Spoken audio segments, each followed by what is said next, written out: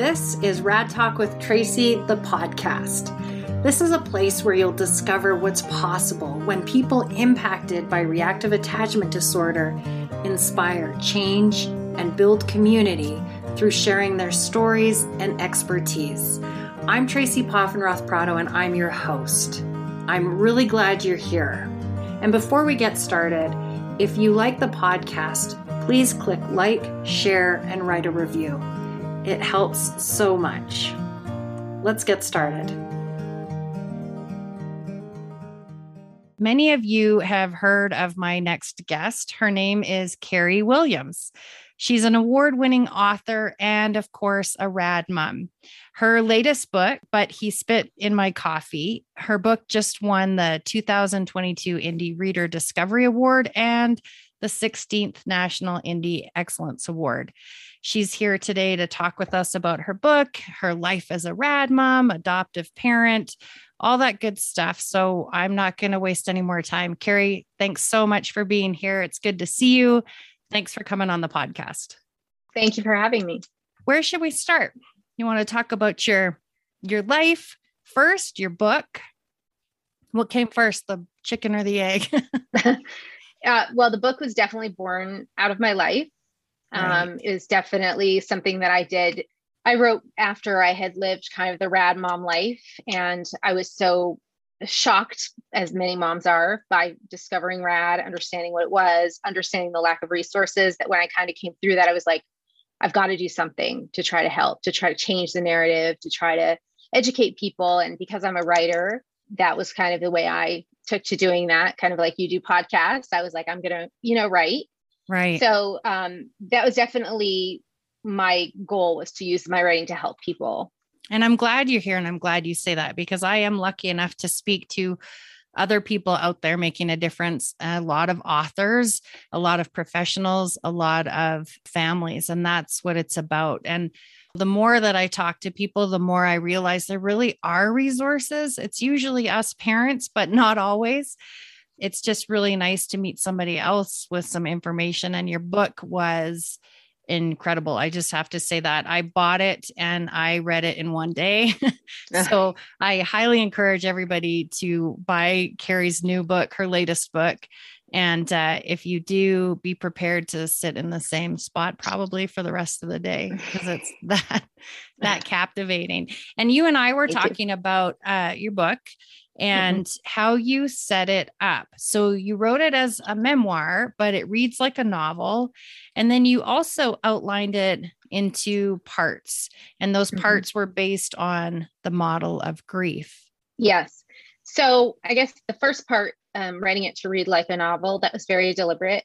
When I first started writing it, it took me about 6 years to write the book. Did it really?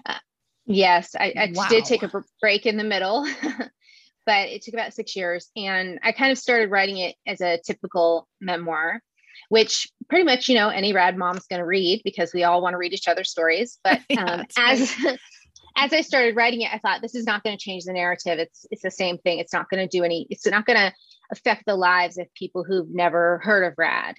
And I started thinking about how we always say, you have to live it to understand it. You have to live it to get it. What can I do in that direction? And that's why I really deliberately wrote it to read like a novel, which it does. It has very little, commentary or any sort of discussion like that, on purpose, so that people can kind of live through it, our lives, and they can actually become immersed in it, just like you become immersed in, your favorite novel, and you live through the character, and they can come as close as possible to really experiencing what it's like in our houses.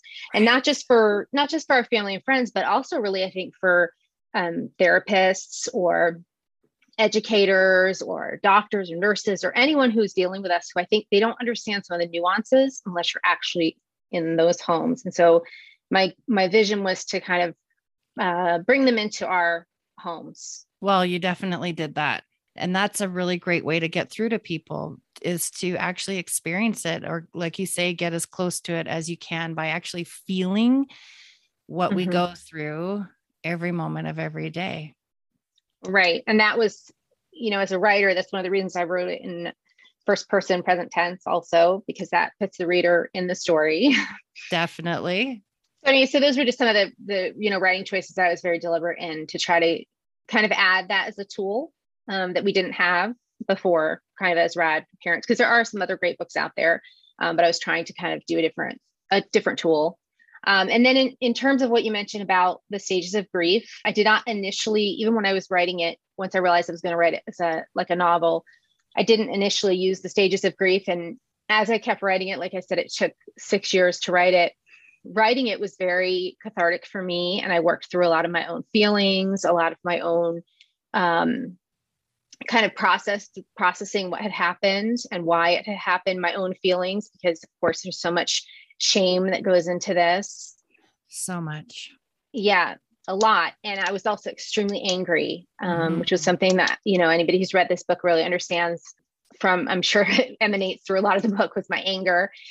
And I realized that that was all coming from a sense of grief, of really being very disillusioned with adoption and what I had thought adoption was going to be, with myself as a mother, being so disappointed with myself for not being able to be what I thought I could be.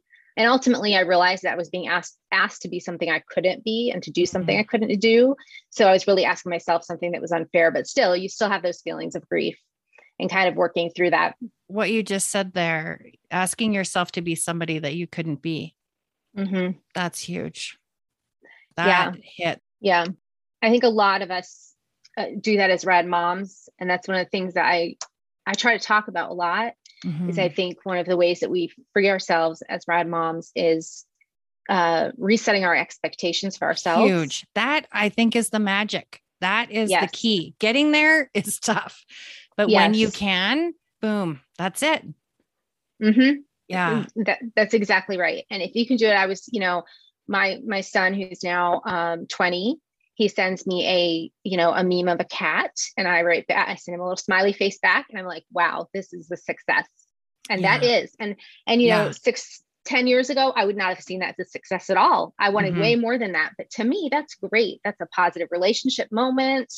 We're not having any conflict. He's reaching out to me in a positive way.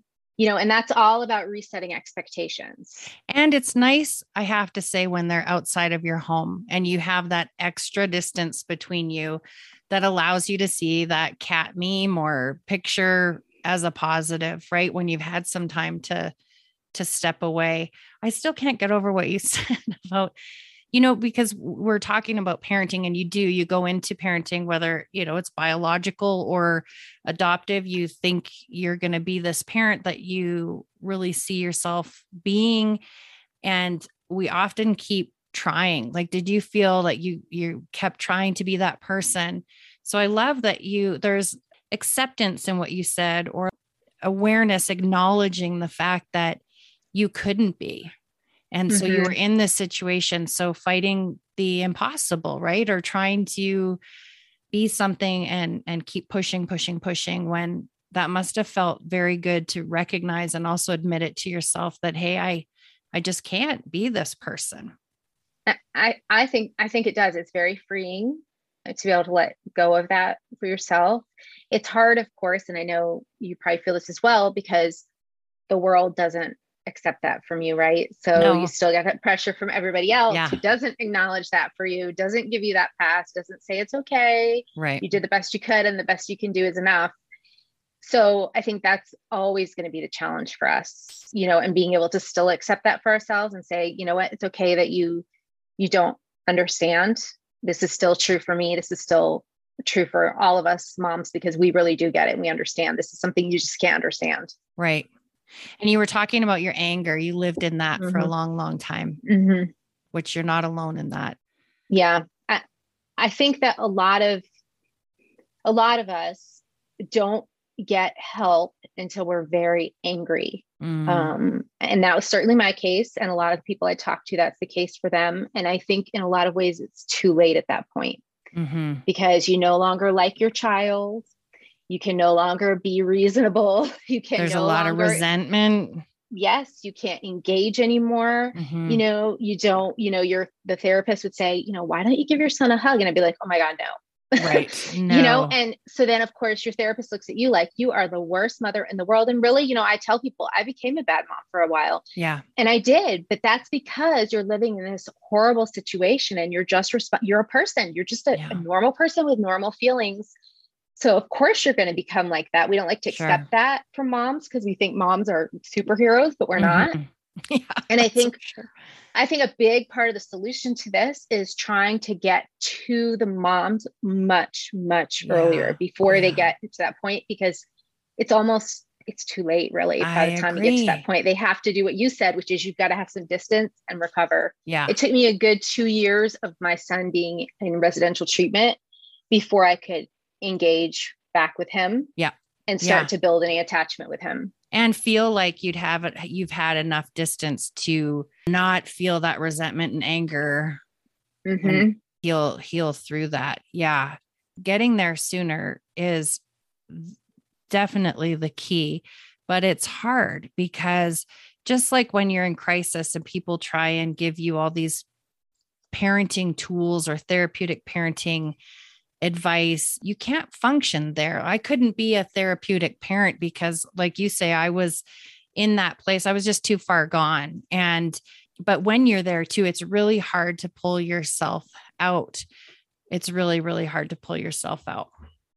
I think just like our kids, and I always say that we mimic that same, we're traumatized. And so we're in that elevated hypervigilant state. You lived in anger and I lived in anger, but also control.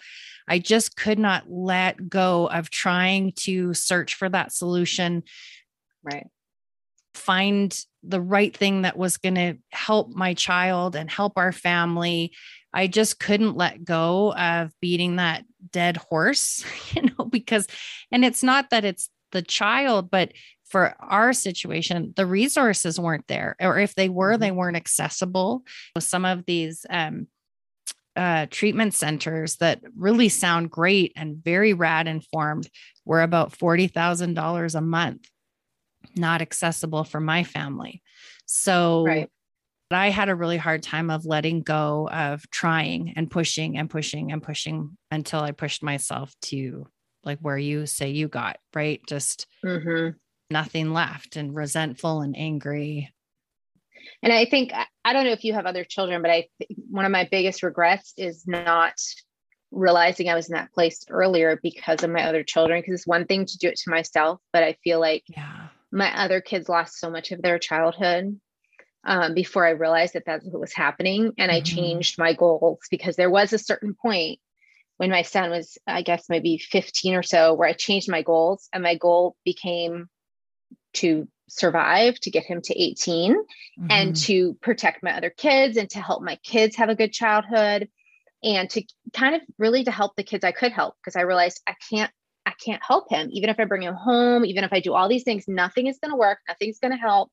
So I have to kind of stop doing that, and kind of just keep him as safe as I can. And, do things for my kids, including his biological sister, who I also adopted. And I wish I had realized that sooner, because I think it was very, very harmful to my other kids. And I didn't realize that in the moment, which I think is something that happens to a lot of families.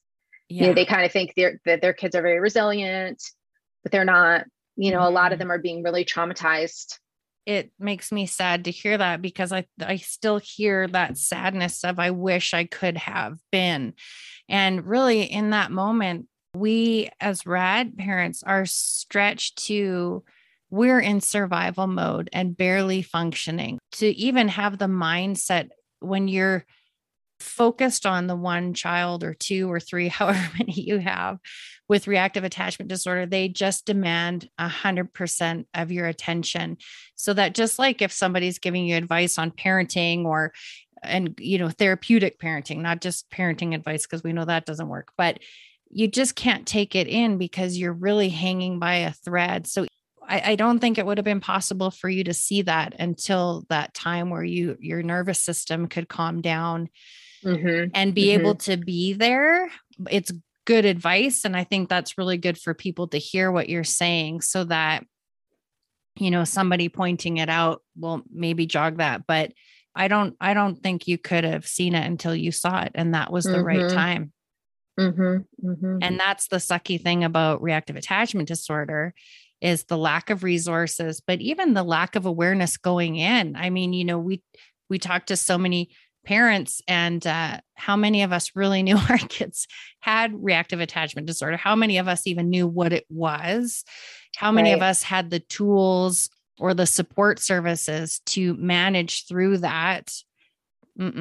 So we're thrown into this ring of lions with no idea that we're even going to end up there and no tools. And we're just trying to tame our situation. It's hard. So it's so easy for other kids to, the other kids in our lives to just go by the wayside and not on purpose. But if you don't manage the one kiddo, then your family still falls apart. Oh, yeah. And how many kids? Because you're I have a 5. biological mom, a stepmom, and an adoptive mom, right? Yes. Yeah, I have 5. Well, my stepson is the oldest, and then my son with Rad would be the next oldest. And then I have a biological son, and then my adopted daughter, and then a biological son. So we're like a whole, you covered it all. A whole mix. Now, I will say my daughter has never been diagnosed with Rad. I think she probably does have Rad, but on the more mild end of the spectrum. And I see in her a lot of hope for parents who are educated, because I have been able to do things with her and be much more successful with her. Yes. So I think there's room for parents to be really successful with kids on the more mild end of the spectrum. I always say how when she was little, she used to love her pets more than she loved people, and she did. And that was actually great. And I used to really support that and promote that, because I thought, well, if she can learn to love pets, then from there, she can learn to love people. Right. And little things like that, about attachment. And I think that we can, as parents, really help our kids with attachment. There are a lot of kids with attachment who aren't on this severe end of the spectrum that we're talking about. Right. There really are. There are a lot of them. And there's a lot that we can do to support those children and help them. Many ways that we can do that. So, I don't want people to get discouraged and think all of their children are going to be on this, extreme end of the spectrum, because it's not the case. It's not the case. And not every adopted child has reactive attachment disorder. Right. Likely attachment issues, but yes, not reactive attachment disorder. I'm similar to you, where our son is a lot younger. It's his half sister, but they're, bio siblings. We see the same things that you're talking about, is we can implement or make some changes, and we actually see some progress, right? And improvement and that hope. Right. Yeah. So what about your other kids? Are they in the home still? So I have my youngest biological son is 15. And so he's still in high school. So he's living at home. He actually just got his driver's permit today and terrified me driving me home earlier today. And then my daughter, who's adopted, she still lives with me. She's 19. And so she's got a job, and we're working through that and some kind of independent life skills. And she and I are very close. I've always been kind of her security blanket. She, for years, she'll go out with people. Maybe she'll go like away for a week or something. She'll come home and she'll sleep in my bed for 3 days. And I always say that's because I'm her security blanket. She comes back home to me, and, so she definitely has like a lot of attachment to me. But anyway, so she lives at home. And then my other kids, I have my other biological son, who I talk about in the book, is in the Navy. Wow. Mm-hmm. And then my stepson, my oldest, he is a barber, and he lives about 5 hours away. And then my son, who has Rad, he lives 45 minutes from me. Mm-hmm. And I do see him pretty regularly. And like I said, I text him, and I make some kind of, deliberate choices to stay in touch with him. One thing I do is I pay for his cell phone. And I have him on my cell plan. That's because I like to find my iPhone, so I know where he is. And to me, that's totally worth it. Those are the kind of trade-offs that I believe in as a Rad mom. Mm-hmm. So I'm more than happy to pay for his phone. And I see him pretty regularly, maybe like about once a month or so. Now, I don't remember, Tracy, I told you this, but I did a few months ago, I let him come live with me. Oh, you didn't tell me that. He was in a kind of sticky situation and he needed a place to live. And I kind of got myself feeling like, well, maybe things have changed. And I felt kind of guilty and I felt kind of bad. And so I said, okay, you can come and live with me for a few months. And he moved in and I started totally getting PTSD symptoms back, couldn't sleep, was very, very scared, having a lot of those same things. And then some, like, he, just as an example, he cut the leather seat in my car. And there were some things like that were happening. And this time? Okay. Yeah. Okay. Yeah. Some kind of like passive aggressive sort of things like that weren't really direct.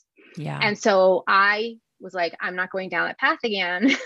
And I recognized what was happening, and I recognized what was happening with me and the other two kids that were here at home. And I moved him right back out. So he only stayed with me for about 4 weeks. Wow. But I went down that path of feeling, kind of guilty, like, maybe I need to give him another chance. I know. Maybe, because they, he was acting like he had really changed. And I think he is trying to change. Yeah. But I don't think he has the supports and the, therapy that he's really needed to change. He's not there yet. Yeah. And it gets harder the older they get. It's so easy to just see them in a more positive light, have more compassion.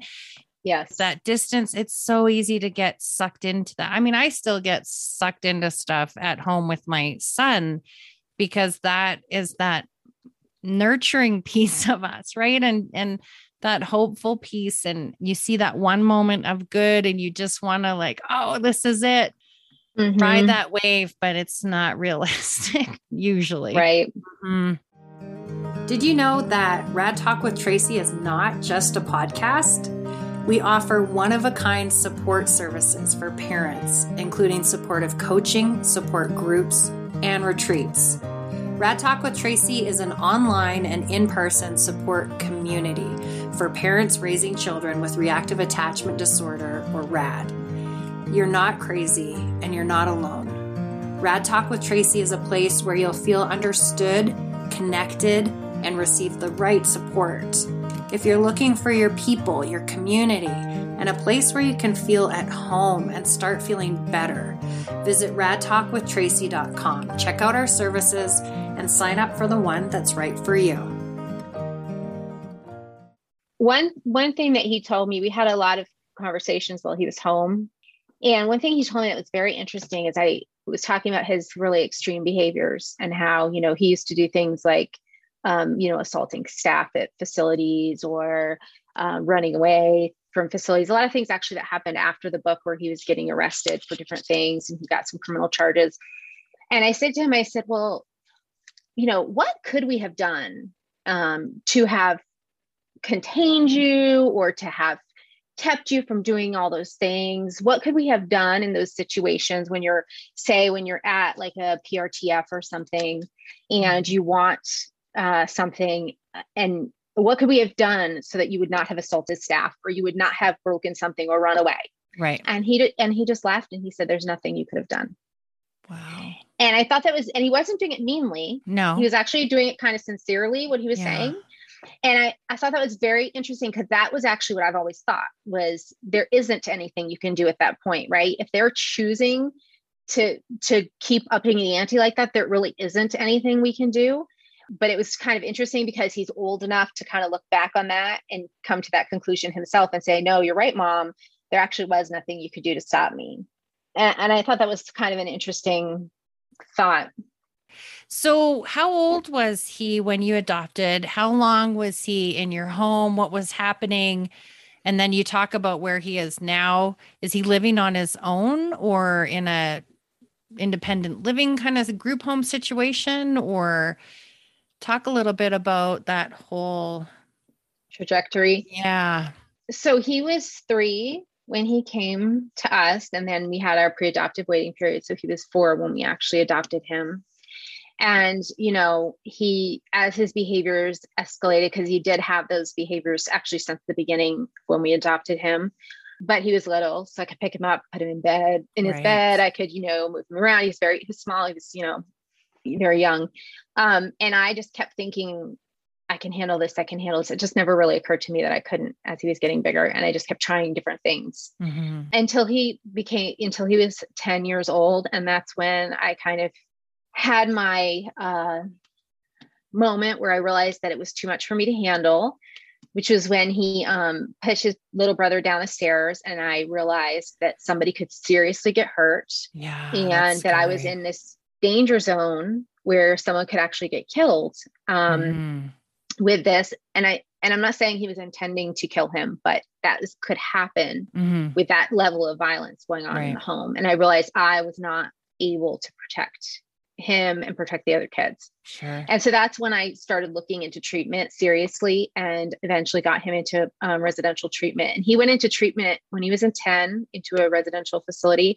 And I really thought at the time he'd come home within 6 months. It never occurred to me that it would be permanent, but I didn't know anything about these facilities. I didn't even know what a PRTF was, honestly. I had no idea. I didn't know what a group home was. I'd never heard of these things. Yeah. So I thought he would come home, but he didn't. He never came home again. He did do some visitations, for weekends, 3 days at a time until he was about 15. And then he started making false allegations against people, staff, and getting them in trouble. Wow. And so I got nervous that he would make false allegations against me. Of course. So then I said, I just don't think it's safe for him to come home. So I started doing visitations at the facility. So he didn't, from that point on, even come home for visitations. In the state I'm from, it's very difficult for kids to stay. I mean, their goal is to stabilize and let's get them back home or get them somewhere else.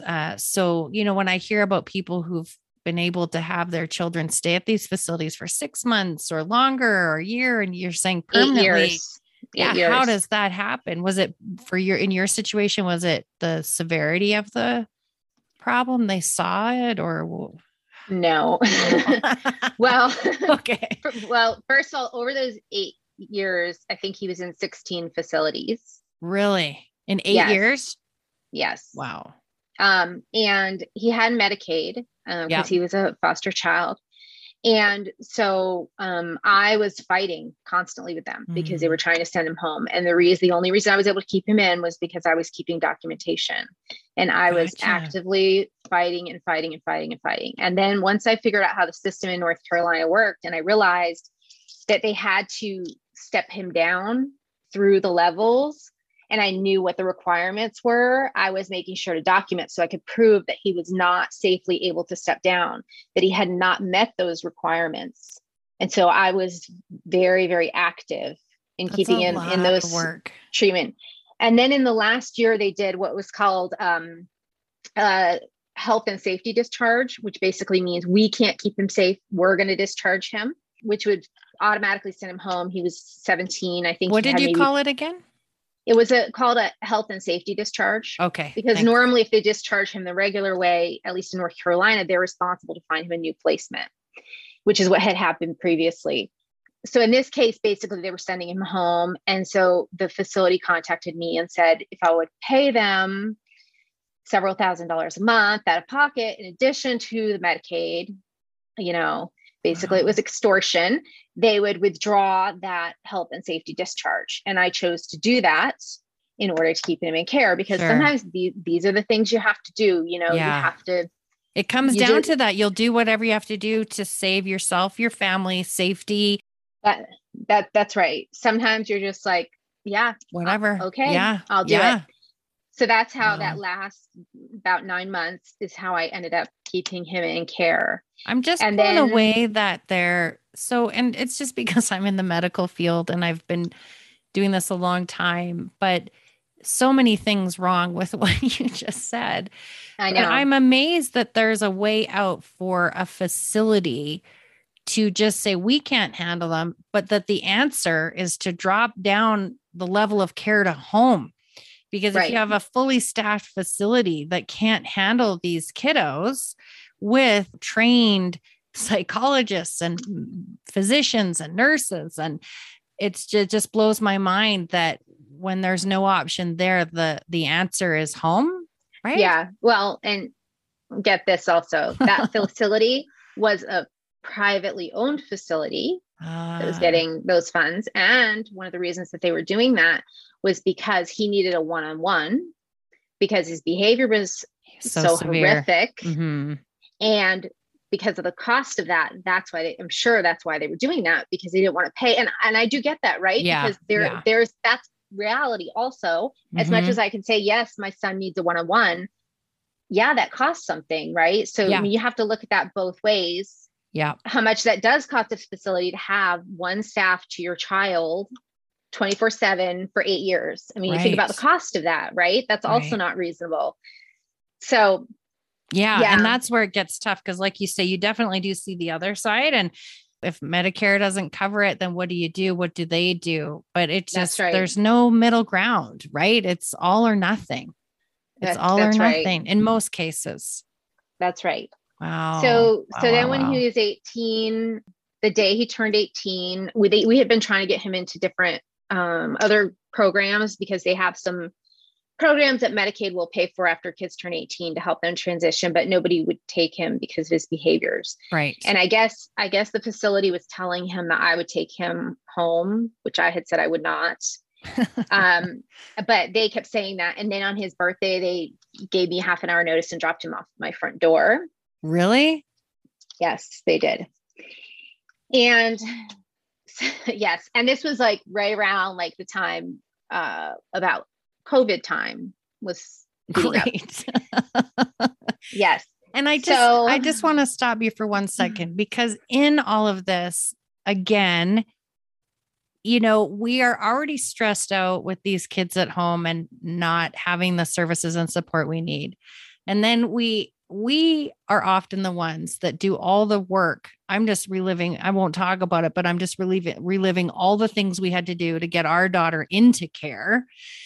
So we get them into care, and then you don't have any time to help yourself, because then you're so focused, and you'll do it because, like what you're talking about, is you'll do it because what's the other option? It's not good. And so you'll do whatever it takes to make sure your child is wherever the safest place for them to be and your family to be is. Mm-hmm. But just how exhausted are we? I mean, right. It's never ending. And then balancing this, he might come home and we've got the next facility. I mean, 16 facilities, you're doing all that work, and the feelings of fear and terror that, maybe this is the day they come home and they're not ready. I just want people to see that behind the scenes. We talk about this so matter of factly, but all of that, I just keep looking at you thinking, oh my gosh, how stressed were you? You're still having to go through all of this. And now they drop your son back on your doorstep. Right. And I was fortunate because, I was having to take a couple of days off of work every month to go travel, because a lot of these facilities would be 4 hours away in North Carolina, because he was all over the state. There are a lot of families that can't do that, so I actually was very fortunate in my situation. And as you say, I was able to keep him in care for 8 years. Most people cannot do that. So I actually consider myself very fortunate, and I'm very thankful for Medicaid and what I was able to do, because I do understand my situation was more fortunate than many. Yeah. But so they dropped him off at my door. So I actually put him in a hotel while I was trying to find a place for him to go, looking at some different options. And then one day he called me after, I don't know, maybe a week and a half, and said, if I didn't buy him an iPad, he was leaving the hotel. Oh, wow. And how old was he at this time, Carrie? He was 18. 18. Okay. Yeah. So he left the hotel and then he was living on the street for a little while. And I was still seeing him because I had his medications, because as you know, a lot of these kids are on medications that are controlled substances.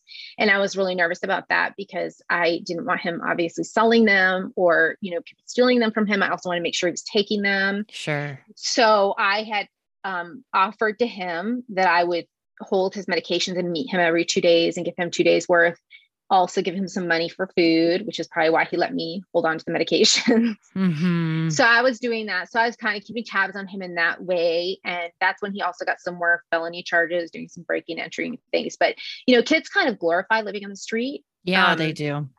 Yeah. And so he had done that, and he lived on the street for a little while, maybe 2 months, and he really did not like it. Mm-hmm. And that is when he started making better choices. Wow.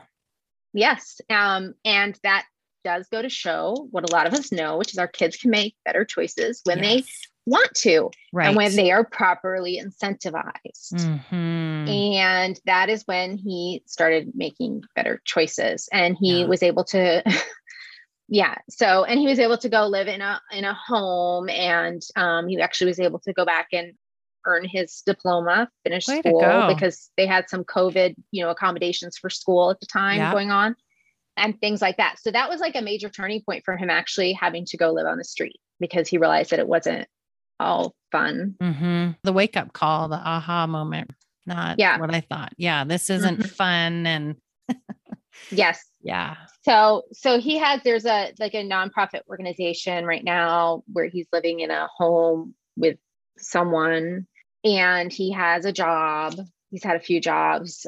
So he is trying to do some independent living, but he's kind of learned that there are real consequences, and he's making better choices, which he's always had the ability to make those choices. He just has not been choosing to, which I think there's a lesson there if we could figure out how to get incentivize kids properly earlier. I know. And it's so different for every child, with RAD or without RAD, that those, what motivates us, and then brain development, where we're at with that, the logical frontal lobe.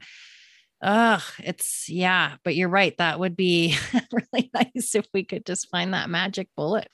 Right. Well, and, I know you read my book, but when he went to the first facility that he's at, from the age of 10 to 12, and they were very permissive, I think that actually is what put us on that path. And had he been in a facility that maybe had more consequences, or even just kind of natural consequences, I think maybe he wouldn't have gone down that path, but he really became institutionalized there and started to understand how to work the system. They do, and he was 10. There might've been some room there to say, wait a second, let's kind of rein it in, Well, they're smart kids. And that's the frustrating thing too, is enough therapy that they can sound like a therapist, and they know what to say and how to say it. And they lose that ability to speak from a feeling place. And they learn from other children. I used to have a hard time because I'm thinking, well, all the other kids are having difficulties. And so now they're surrounded by kids just like themselves, all struggling, which can sometimes be comforting. But at the same time, then you're all learning from each other's behaviors, and those are not the most positive, right? They're negative behaviors. And there's just so much in this. It makes me crazy when I think about it. But hearing you again, and this is something I know that it's hard, but I think it just helps to realize, somebody told me, I can't remember who it was, but they said, Tracy, you can't win every race. Nobody wins every race. And I don't think we ever think of parenting as winning or losing, but when you're faced with a monumental task like this of raising a child with such high specific needs and little support in this time, it's really hard to let go and just admit, I think that's why that comment you made earlier in the interview was so poignant, was that it's okay that you can't. And I often told myself this and tell people, it helped me to look at other people, whether it was family members or friends, and think, could they do this? No, I just know there's a lot of people that would step away a lot sooner than I did. Right. And including our child's previous foster parent, who I was one of those people who thought, what are you doing? It's parenting. And then within months, I was like, oh, nope, I totally get it. And kudos to you, because you had the boundaries and the ability and the strength to say, I can't do this. I'm not going to do this. I'm not going to put myself in this situation or my family. done. And that feels like such a taboo, right? In the parenting world, that's a taboo. Oh yeah. Say, oh yeah. No wonder there's fear around it. And then we're not people who give up, and you want the best for your kids. And it's a tough place to get to be able to say, I can't do this, and be okay with it. Right. It is. Yeah. I think it's a huge struggle. And as you said, it would be easier if people around us also understood.